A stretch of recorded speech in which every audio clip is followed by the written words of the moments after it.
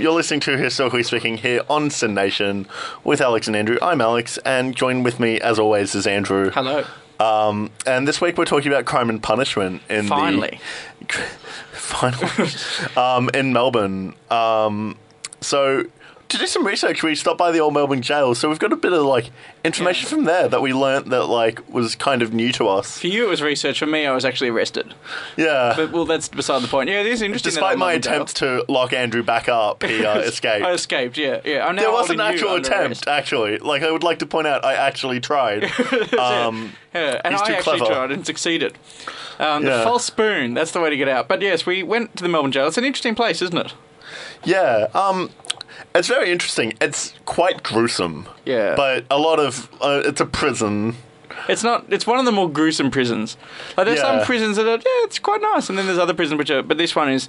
I forgot how dark it was. I haven't been there since I was a child. And it is seriously... There's no light there. No. Even on a hot, cloudless day like today, it was still pitch black in there. And to think of the sort of... And so cramped as well. Yeah.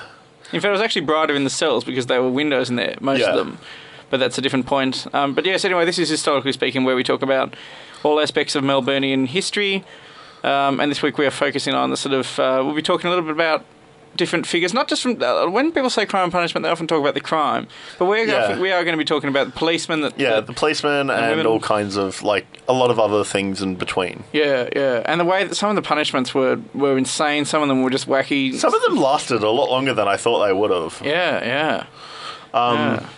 The last flogging, for instance, happened in 1958. Yeah, which is a lot more recent than I would have figured. Yeah. They've got the triangle on display at the old Melbourne jail, which is unnerving. And what's worse is that thing is actually called the Melbourne Triangle. Is it? It's named after us. Oh man! But all over the world, when people are getting lashed, they go, "Oh no, don't bring out the Melbourne Triangle." But why? That's so weird. In Australian accents. Yeah, it is. It is very. There are a lot of weird things about Australian about crime and punishment. Yeah. We should probably we should go back to the very. Should we start with crime or punishment? Do you think, Alex? Let's start with the jail, considering it's still fresh in our mind. Good idea. What did so the jail was first built in 1841. It was the first block, and that was, even for the time, was considered pretty poorly built and pretty despicable conditions. Actually, one of the things I would like to point out is that the current site of the old Melbourne jail is not even half of what it used to be. No. Some of it's been taken over by RMIT. Yeah. Especially the yard next to it is RMIT. The yard next to it, and if you look at the ground, you can see where they've marked off where there used to be walls and where the old prison hospital, the jail hospital was. Yeah. But there used to be the hospital there. There's that in that yard is also the Kelly Gate, where Kelly passed through in order to go to the gallows. Yeah. And where a lot of his family stood to watch him. Yeah. Watch him on the gallows. Yeah. There's also the that used to be the there's also signs of the fact it was the garage and the leading through to the watchtower. So that still remains, and I think it was it the second cell block. The one that was built after the first one, it still remains. Yeah, it's the second cell block that still remains. The first one is currently was demolished. And so was the female section of the prison. And some of them, like the chapel and the old watchtower, are actually offices in RMIT. They don't just own RMIT. They don't just own the jail, but they actually still work out of it. So you can lock in admin staff and run away with the key. Yeah. Also, some of it's become part of the prison. Yeah. The bit that I was talking about where the jail hospital was also for a while was a garage for the police officers. Considering Russell Street's only across the road, that was where they set up their garages in the 1920s. Which is interesting because that was one of the first. We were one of the first precincts in the world to get cars. Or certainly, that was the first police station in Melbourne to get cars, and yet they had it literally in the prison. Oh, well, it wasn't the prison at that point. So when they started up the garage, the prison had stopped being in use. Okay. It was the prison had stopped being in use, and they'd dug out all the remains, in which they found Ned Kelly's, but didn't realise. Yeah. And then buried it in a mass grave in Pentridge. Fun fact. Yeah, in fact, we should talk about Pentridge is another prison, which is in some ways probably has a worse reputation and probably saw more like the old Melbourne jail stopped being used like early 20th century. Yeah. Got reused as a POW like holding facility. Yeah. But other than that, was like untouched until like the 70s, where they started using it as a penal museum. Yeah. Whereas whereas Pentridge still continued up until the 80s, I think, didn't it? Early 90s, I think. Really? Yeah, it'd been used for so long, and it held. That was the place that held guys like Chopper Read. People like Julian Knight. Julian Knight, the people that really psychologically, it was. I think it was at first an asylum, and then they started taking on. Oh, that was just D Block. There was a whole bunch of others. There was like the thing about Pentridge was that you had low to maximum prisoners in there. Yeah.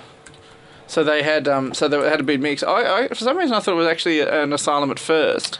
No. And then they turned into just a general prison after that. But Yeah. It was always originally a mental asylum. But it is, they had different blocks. In fact, I've actually got the list here of divisions at Pentridge. There was the short and long. There was A block, which was just long-term prisoners of good behaviour. There was B block, which was long-term behaviour of bad behaviour prisoners. There was C, which were vagabonds and short-term prisoners. Ned Kelly was actually in prison there. That's, I suppose, when that was basically people that drop-ins, or essentially like almost like custody. There were remand prisoners, the hospital in Block E, another remand in Block F, all the way up to the psychiatric ward in Ward G, high security, young offenders, and more. So it was. Yeah, like some of the hardest were like in there at once, and it was bad. Yeah. But yeah, actually, interesting fact.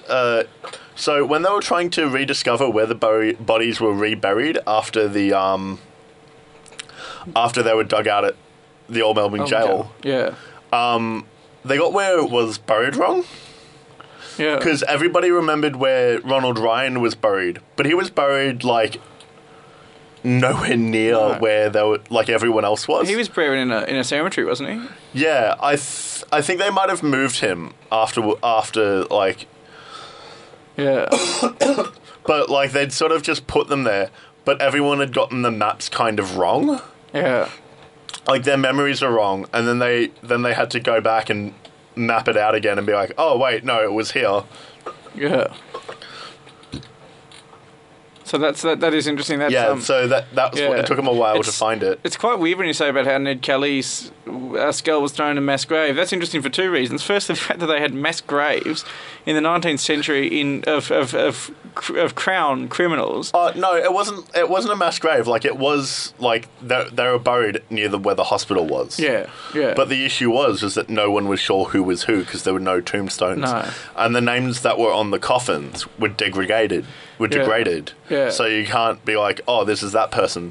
Where the workers unburied people who they did find. Yeah. Where they did find, some of them they wrote the name of. Yeah. But even then, sometimes it wore off and stuff like that. So yeah, it's interesting to say the least. Yeah. It is interesting. The burial of prisoners as well is a fascinating aspect of it. But the thing about the other thing about the old Melbourne jail as well is it was sort of it was a bit of an experimental prison as well. They were sort of they weren't exactly. I mean, it wasn't quite to the same degree of Port Arthur where they really were. That was set up almost like a model prison, and there were parts of that were just totally first in the world. But old Melbourne jail was in some regards ahead of its time, not necessarily in good ways. No. But did kind of, it was really the first hardest version of our modern prison system.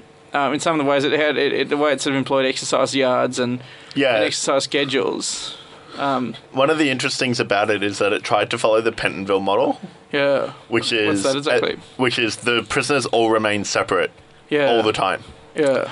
So like, I'm here. I don't know who else is in the prison because we wear hoods. Yeah. Which we should put one of those up on our Facebook page because they're an interesting device. I wear hoods, and then I don't know who's around me because I can't recognize them. Yeah. Unless you had, like, super distinctive eyes. But even then... You had to really look into the other person's eyes. So it Yeah. actually created a lot of bonding between criminals. Yeah. Yeah, that whole thing was very weird because, firstly, I mean, the guard, that means that if the criminal was committing an offence in the prison, if they were doing something wrong, then the guards couldn't identify them either. But anyway, carry on. Yeah, so they had the Pentonville but all model. the yards were like a panopticon, which is where, like, say, I'm in the centre, Yeah. I'm a guard, I'm in the centre, and it's all spread out around me.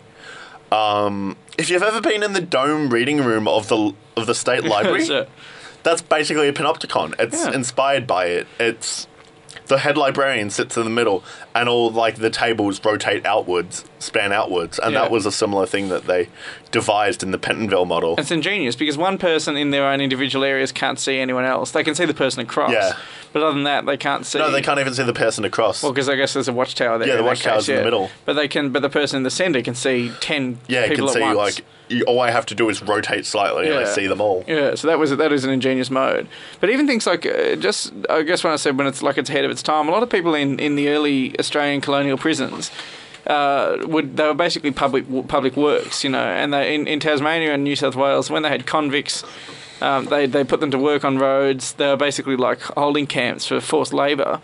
Whereas in Melbourne jail was one of the first jails to hold prisoners that were just prisoners, and unless they did outside curriculum or they were sort of in special circumstances they did work, but that wasn't their main purpose. They weren't there to be used by the government. No. They were there as prisoners and as convicts, and also they were largely people who were born in Australia or who weren't convicts in the First Fleet. So Yeah, who was a different type had of prison. immigrated and then committed a crime. And yeah, there were different types of prisoners in the old Melbourne jail. one of the interesting things I saw was that the fact that they reused it as a POW prison. Yeah, in the 40s. Yeah, it had been reused, like, temporarily. Because, like, you can't put them with normal prisoners. No.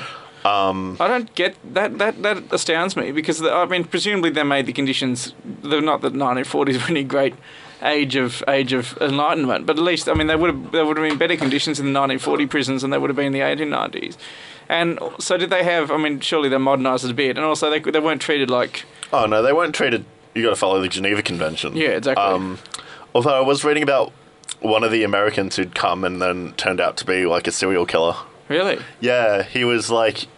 People kept getting strangled, and then they found out that he was the one doing it. In Melbourne? Yeah. Right. Yeah, so, like, he is, like... Because, like, some of the US servicemen ended up in Melbourne, and then he started, like, strangling people. Yeah. This was in, like, 41. Yeah, and then when all the US soldiers left, so did the strangling. No, he got caught. And wow. He got caught, and so then he ended up being hanged due to his crimes. Makes sense. In Melbourne. Yeah. Yeah, because they had to wait for permission from Roosevelt, though. Yeah, cool. Because you can't just... Can't just hang random members of your... No. That is interesting, that whole... I mean, even just the fact that they had... That was in the 1940s. That means there may well be people alive who stayed in the old Melbourne jail. There might be... Possibly. Prisoners of war from the 40s. It's unlikely, though. It is unlikely, but there's a slim chance. It makes it a lot more likely that they were there than before that. Yeah. We should talk about some of the famous people that have been held. We're not going to talk about Ned Kelly. That's a disclaimer. Ned Kelly this is a complete Ned Kelly free zone. If you want to see Ned Kelly, literally go anywhere else in Victoria. If you want to hear a historical look at Ned Kelly, go to Glenrowan. He's pretty much there. Ned Kelly did more for Glenrowan's economy than anything else. Ask anyone if they're related to Ned Kelly. A lot of them will say yes, but you could ask one of his great cousin on cousin twice thousandth removed anywhere in Victoria. Yeah, and they'll or you can ask about Ned Kelly. Unless they're near the goldfields, and then it's Peter Layla or some Eureka Stockade. Exactly. Yeah. If you're not related to Peter Layla, you're not related to Ned Kelly, and in some cases you're both. But it's interesting. They and even at the jail, half of the jail is like Ned Kelly. And it's fair enough. I mean, he was a very influential figure. But anyway, here today we're going to talk about some other famous people, such as the story of the person who was allegedly, well, there's rumours anyway, that he was Jack the Ripper. Frederick Deeming? Frederick Deeming, yes, yeah. Frederick, yes, sorry, his name escapes me slightly. But he was among the he was among the people that was. The story behind him is that he left England just at the time of the Jack the Ripper killings were finishing. He moved to Windsor in Melbourne, and then after that there were a number of. I don't think it was quite as many as Jack the Ripper. I think there were 2 women murdered, in a not dissimilar style to Jack the Ripper, and then they took in this prisoner at Old Melbourne Jail, and I think he actually died in prison just of natural causes. But he stayed at the Old Melbourne Jail. There's lots of sort of fiddly little bits of evidence that make people think he's Jack the Ripper. Like apparently his handwriting that he wrote for some ticket of leave or wrote for some document in Australia looks a lot like the handwriting that Jack the Ripper sent to the police. And yeah, I mean it's a lot of it is circumstantial, but it does make you wonder. Also held at Old Melbourne Jail people like Squizzy Taylor. What's the story? What's your story behind Squizzy Taylor? You said a fascinating thing about him wanting to get back in. Well, no, that wasn't the Old Melbourne Jail. That was the watch house that was next to it. I'm pretty sure by the time Squizzy Taylor was like getting arrested, he was by the time he was getting arrested, the prison was sort of shut down. Yeah. But I think he did stay there briefly though. Oh, but maybe. Yeah. But one of the things that he did was he escaped from the watch house and then knocked on the door to be let back in. Which apparently, according to my tour guide, he had that many enemies. Yeah, because this was he was getting hunted. You know, you had to be careful. He was he had enemies, and that's what ended up being his undoing. Yeah. But he was in the Melbourne jail at one stage. Yeah.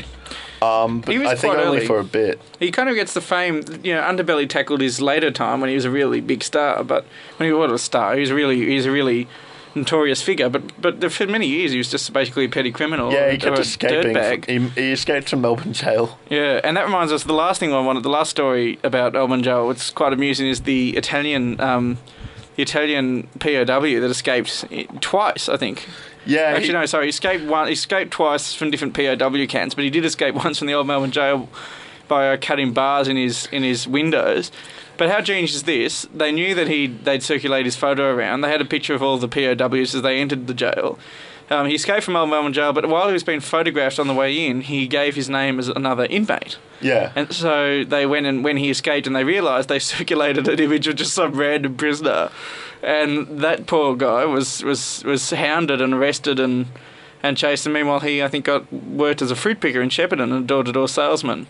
Yeah. His name escapes me. Mildura, he got caught, though. Yeah. And then he got caught again. He kept escaping and then getting caught again, and then he was just returned. Yeah, and then by then the war finished, and I think he just left. That was an interesting dude. Yeah.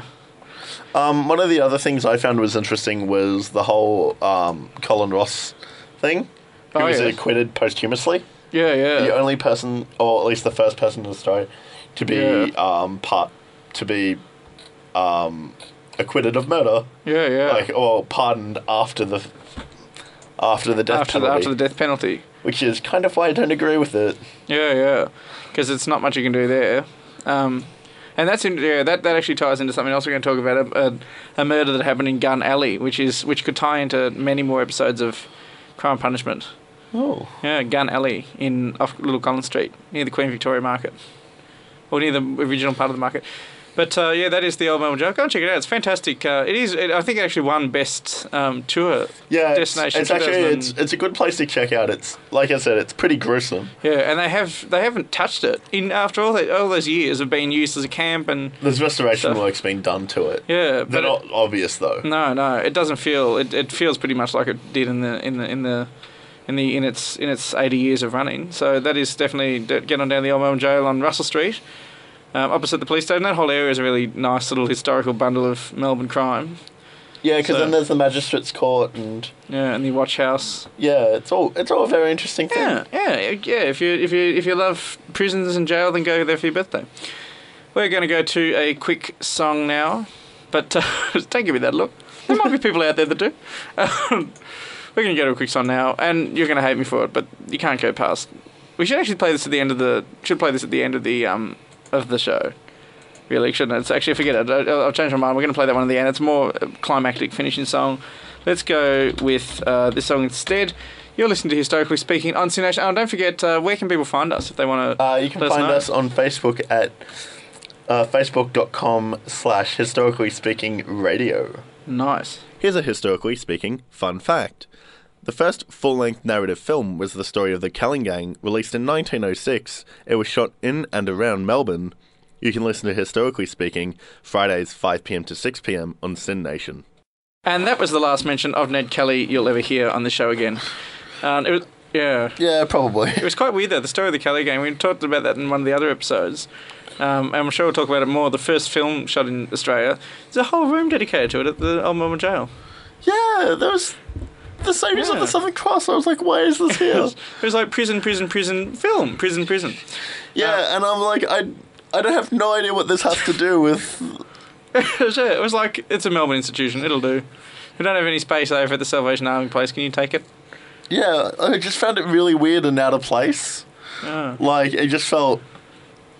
we needed to put this somewhere. Like, the National Trust was like, oh, we've got a building with rooms. Historical associations in Melbourne can just rent a room at the Old Melbourne Jail to put stuff up in. Yeah. But anyway, that's good. That was, this is Historically Speaking. That was Read About It by Midnight Oil. I chose that one because they say the word prison.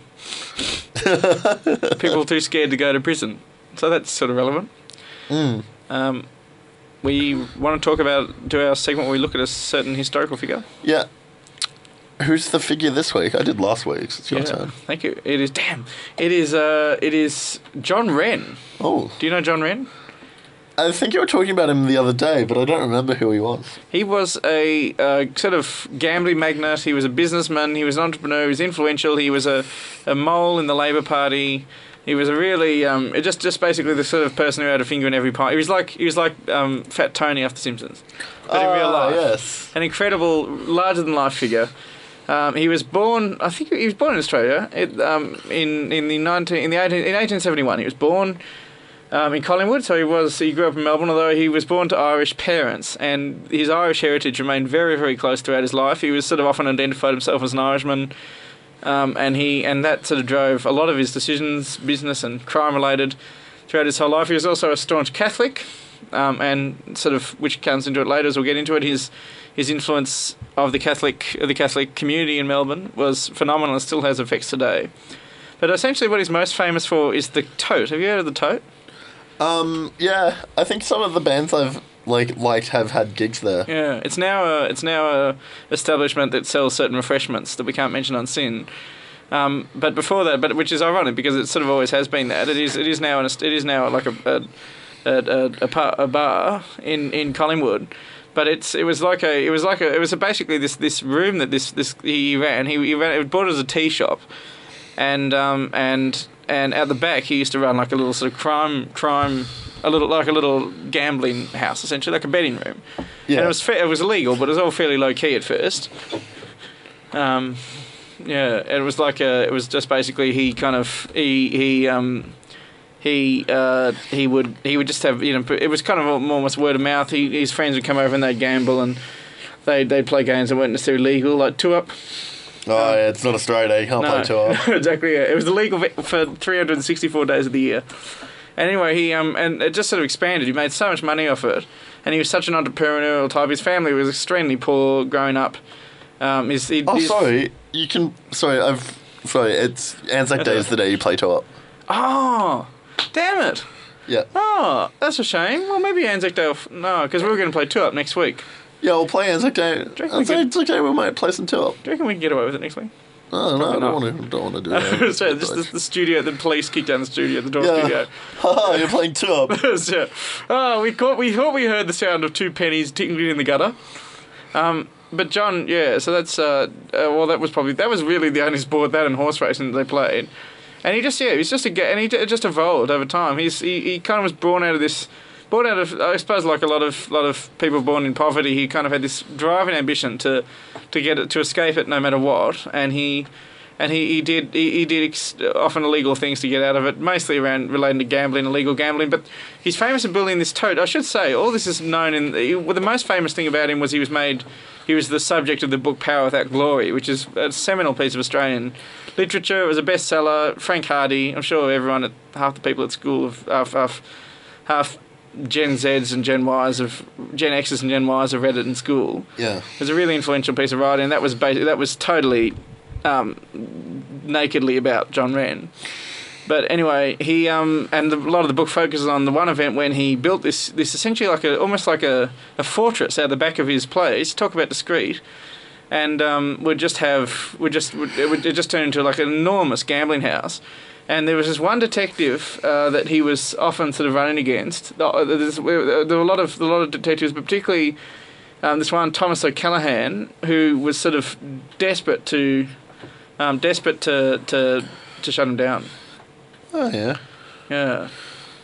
And so he had this sort of long-running feud with the detective, and it got to the point where he actually had his place raided and occupied by the police, because he claimed his whole premise was that this gambling den just didn't exist.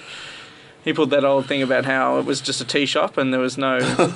Well, there's people coming here just buying tea. You know, when they talk about the number one and the fifth, they're just talking about the chamomile they're buying. Yeah. Talking about how many tea bags they want.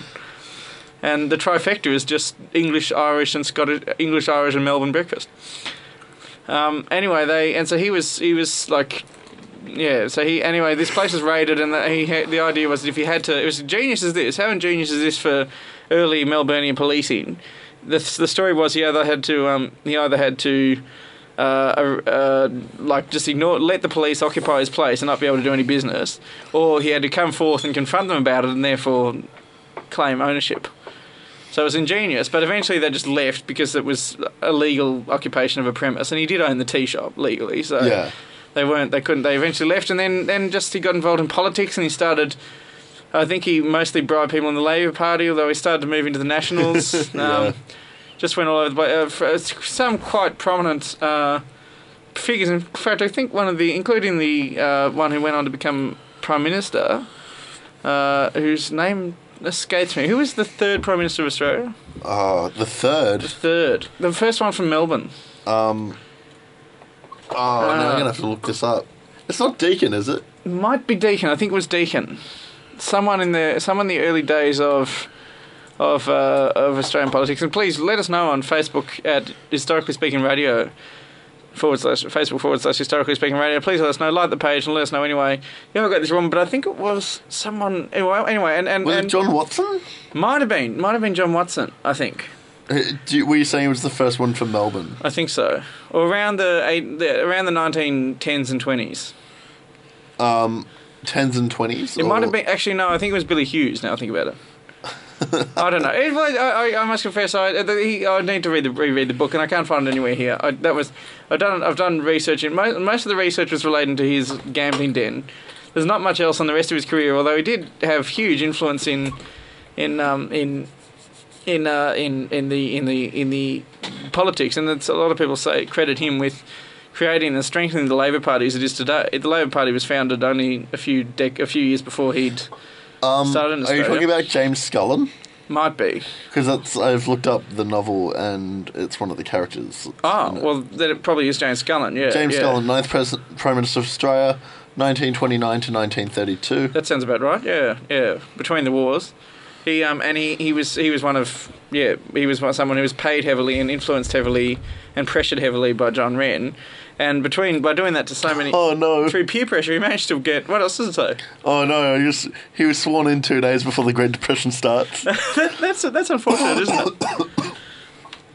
But yeah.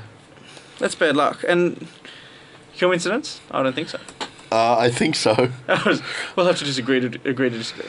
I don't think, a Labour Prime Minister being sworn in has an effect on the Wall Street cash. That would be incredible. Yeah, to be fair, if he managed to cause a global financial crisis in 2 days, then that's almost impressive in its own right. Yep. But anyway, so that's I guess the crux of John Wren's story, and After that, he sort of got involved. Became very involved in mining. He actually bought. But this is where it becomes interesting. This is where we see the most influence of his work today. He actually bought Flemington and started Flemington, I think. Well, Flemington was there originally, but he I can't know exactly which. He definitely opened one of the major horse races in horse racing courses in Melbourne. I can't remember if it's Moonee Valley or Caulfield. And he did own Flemington for a while. Oh. And he just totally changed, as well as various other small regional and interstate country racing tracks. He was obsessed with horse racing. He owned a Tats Lotto, he called it a tats shop. I don't exactly know what that one. Presumably it wasn't a tattoo parlour in the 1920s. I think it was like a sort of newsagent. And upstairs he ran a business out of there in Collins Street. But it was just extraordinary the amount of the amount of influence that he had in that early 20s. There's so much of Australian politics. He might have actually. It might be the Moonee Valley one. Yeah. Established race courses of Richmond, Ascot Vale, and Sandown. That sounds like. There you go then. Yeah. Ascot Vale. Because he was from the northern suburbs as well, so that makes sense. And I think Caulfield's only relatively newish. Let's look into that. Apparently, his family owns Festival Hall. Yes, that's the other thing as well. He started a festival in 1915, I think, as a boxing ring originally. I went there for a gig last year. You're joking? Yeah. What was it like? I wasn't punch. I wasn't very boxing-y. I enjoyed my band and nice. Yeah. Were the band boxing at all? Where was it? The Wombats. Oh, the Wombats are good. Yeah, the Wombats are good. You should have said it was a shame that I was going to say there's a band called the Boxers or something, isn't there? But there's not. No. Otherwise, that'd be a great pun. Yeah, but I didn't realise that. Yeah. It's interesting. So anyway, he did. He actually built Festival Hall. He built quite a few and other weird buildings around Melbourne that you wouldn't necessarily associate with his kind of life. But really,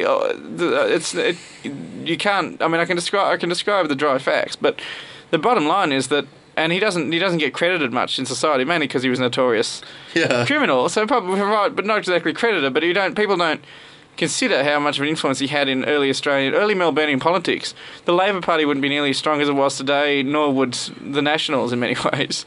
And it was because of him that the whole history of the early 20th century in Australian politics could have been different without John Wren.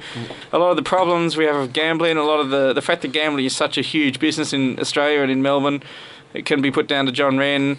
And as well as other sports, like it says, he got into boxing, which is why he built Festival Hall. And then it was enough to make Frank Hardy's book about him, Power Without Glory, a bestseller. And then he sued him for libel, and he was charged with libel that nearly landed him in 26 years of jail. Yeah, don't defame people, kids. Yes. The moral of this segment is never defame people. Because Alex is always defaming people, and it's so annoying. I've got to go something I should tell you guys. I'm not really supposed to tell you, but Alex really, really likes defaming people. I saw him defaming someone the other day. I don't. That's what they all say.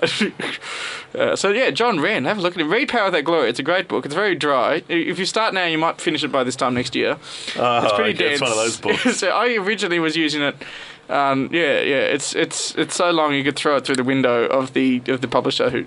What's that? Didn't the ABC make a TV series? Yeah, they did. Okay, watch the TV series. Watch the TV series. Even that's probably longer. It's not bad. But yeah, John Wren, it's a very weird life. And when you can't talk about crime. And he never went to jail, and I don't think he was ever even arrested. Some of his colleagues were. There's even suspicions that he helped, he assisted murder. He definitely attempted a murder by throwing a bomb through the window of a former detective. And there's even words that he tried to in some 1924 or something, I think, just after the war. And there's also suspicions that he sort of led to the assassination of various rivals and he was still he was influential, an influential underworld figure until the 50s, from the 1890s to the 1950s. So, John Wren, with love him or hate him, preferably hate him, I'd recommend you do. But nevertheless, he still has quite a large part of Melbourneian history to his name. What a character. Interesting character. Yeah. Now, we've talked all about the criminals so far. We've talked about the criminals, how they were punished, the prisons, the leery characters and evil types that peruse Melbourne in the early days and later days. But we probably should talk about the kind of force, the good people that stopped them in their tracks and did what they could to It's not the 21st of December, but that still was Paul Kelly's How to Make Gravy. You're listening to Historically Speaking here on Sin Nation. We're talking crime and punishment today. So we've done the punishment, done a bit about crime, and now it's time to go to the bit in between with the police. Yeah, the other side. Not the band featuring Sting, no. What were you talking about? Victoria Police. Okay. So, Victoria Police started in 1840. There was their own police force with 12 constables. Right. However, there was a lot of different organisations that sprang up, like different parts and. But in 1853, Victoria Police was the first police organisation in Australia who merged all its entities into one organisation. So there was, we're the only state with a chief commissioner of police. Okay. So what do other states do? They just have. It's an irrelevant question. So Northern Territory and ACT, due to the fact that their territories, not states, do not have their own police force. Okay. They have the AFP. Okay, and they just have the general. So there's no Northern Territory Police. No, it officially it's the AFP, but like there's a subsidiary and all that. The show Territory Cops has been lying to us. They're not Territory Cops. The Northern Territory might. I'm not sure, but I definitely know the ACT doesn't. That's interesting. It's all AFP. So the guys at the airport. Yeah. But Victoria have, Victoria have their own independent police force. Yeah, that includes So they, like, other things have commissioners, but we have a chief commissioner. Okay. When did you say we had 12 constables? 1840. That seems very early. By that stage, the European settlement was only 4 years old. Yep. To 12, well, I suppose they came pretty fast, didn't they? Yeah, like that wasn't just police force though. That was people or was that actual policemen? That was 12 constables. So was that just 12 people in general? Yeah, it was just 12 people. That's insanely low in that case. Yeah. But yeah, it's you're right. It's certainly interesting. Crazy to think that there were 12 people, and of course when the gold rush came. But like at that stage, you're at like in the fact that like you don't have just a small town like one copper thing. Yeah. But like it's a new place, so you need more. If that makes sense. That makes sense. Yeah, I guess so. And I mean, when I think of 12 constables, I think that was like the ones in charge of each division. No, so they were like just 12 policemen. There were just 12 policemen in the city. Fair enough. In that case, that seems very low. But I guess that makes. There were, but like I say, it was a small country town at that stage. Yeah. And then when the gold rush came along in 1851, that 12 policemen was barely enough of that beforehand, and then it became nowhere near enough. Yeah. And in 1859, the first police buildings were on Russell Street Police Station site. Oh, lovely. That remained the headquarters until 77. Okay. But yeah, so like they've definitely, been there a while, been around a while. But to be honest, all societies need police officers. There's been all kinds of stuff happening where like they were involved in. They supported the soldiers at the Eureka Stockade. Yeah. However, after the stockade, they weren't exactly popular because of brutality. That'll do it. Yeah. And then 1859 it was built, and then you've got the officers that were killed by the Kelly Gang. In 1888, there was the first Victoria Police manual. It was the first one. Someone had written one. Like, here you go. Presumed written by a policeman. Yeah. Police officers were granted the right to vote in parliamentary elections the same year in 1888. That's insane. Well, to be honest, like, before then, you had to be like a landowning white man, basically. White man, yeah, exactly. Yeah. So that is so long as you're a policeman. Yeah. Yeah, that's that, and so okay, that does change things a bit. Makes it marginally more fair. 1899, the first Valor Award was issued. Who was that to? I can't find that one. It's interesting to talk about when you just on the subject of Sergeant William Rogerson of the Armidale Police He was assaulted by 2 burglars and still managed to arrest them. He was also super popular. Nice. It was like a super popular thing, so they're like, all right. So they specifically got a medal created for him. Who was that? William Rogerson. Classic Will. Like officers were like, all right, we'll collect some money and then do it. Yeah. So yeah, it was wild. But now they've got like a few medals. Yeah. I know someone, Australia's only living George Cross recipient, Okay. was a member of the Victoria Police. I think still is a member of Victoria Police. Yeah. Which is the highest medal you can be awarded for a civilian. Yeah, in the British Empire, isn't it? Yeah. Yeah. Who was that exactly? I'm getting his name up now. Just when you do that, this seems like a good point to talk about the native police corps, which are Indigenous people that were enlisted in the Victorian police force, which is a very weird, very interesting sort of dynamic that comes from that. And essentially they were groups of around 7 or 8 native Indigenous. They were called native Indigenous. People who often work with the government and worked as clerks or in government departments, and they were when they showed an ability to I suppose work like a policeman or a strong tracking ability or some other sort of some other ability that the white soldiers believed that they exhibited better, that they would be enlisted into this native police corps unit. Constable Michael Kenneth Pratt of Victoria Police in 1978. Right, 1978. Yeah. And he came to my school to talk. Wow. Yeah. Was he good? It was interesting. Nice. Yeah. That's a pretty remarkable life to live. Yeah, he was the last one to receive it. Yeah. Anyway, the native corps were first established in 1837, in October 1837, by Christoph Ludolf Johannes de Villiers, was appointed the command of the first official native police troop from the station Narre Warren. It was, and then from then on, it was used. They were deployed all around Victoria, Jolimont and Melbourne.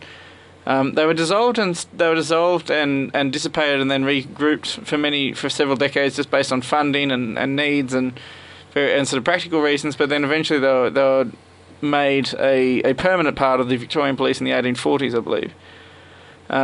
And they were they don't, of course, you know, like so much Indigenous achievement, they don't get nearly as much attention as they deserve. But they really were some of the first police on the goldfields. They were operating in ridiculously harsh conditions, often like the white officers as well. But they sort of formed an extremely interesting and fascinating really bond between white society and Indigenous society. Basically, being that line between criminal and between the criminal European society and the Indigenous population. So that is definitely something that's interesting. I believe they have an exhibition at the Police Museum on the native police corps. So when you talk about early police in Melbourne, you really do have to, all across Australia they were formed. Yeah. The native police corps were something that definitely has to get a mention. But yeah, so like in the 1920s, like females were allowed to become police officers. Of course, yeah. Which seems like super early, as well as Victoria was the first place to get a radio installed. For police dispatch and things like that. Oh, well, no, the dispatchers actually came in later. Oh. The dispatch came in later, so before then they just had the radios, but they were doing Morse code. Okay. But then they built like the proper transmission like center, and then they got rid of the Morse code. So what were they used for originally? Just to give the police officers something to listen to in the car? Music? No, like to communicate with each other, but by Morse code. Okay. Like, okay, fair enough. People knew Morse code. Exactly, they would have learnt it. Yeah. Especially if you're a radio operator. Yeah, and so that was like a dispatch, but through Morse code instead of which would have just totally changed the way that. And you said one of the first in the world. Yeah, they were the first in the world. Wow. But yeah, that's a bit of stuff about Victoria Police. Yeah. It is an interesting. It is the fascinating aspect of police. Yeah. I think that is just about all of everything we have to say about crime punishment. We'll go to a quick song and then we'll come back with the answers to last week's quiz and also this week's crime punishment quiz. And please do let us know if there's any bizarre crime punishment related stories about Melbourne's history you'd like to let us know.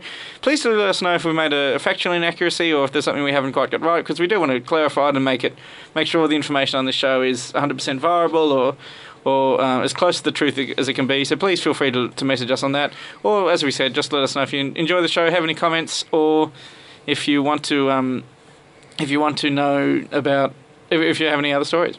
We'll go to another quick song now. We were talking about in the break what other song related about police we should talk about, and then we realised the best way to play police-related music is to literally just play The Police. So here is Why Don't Every Breath You Take by The Police.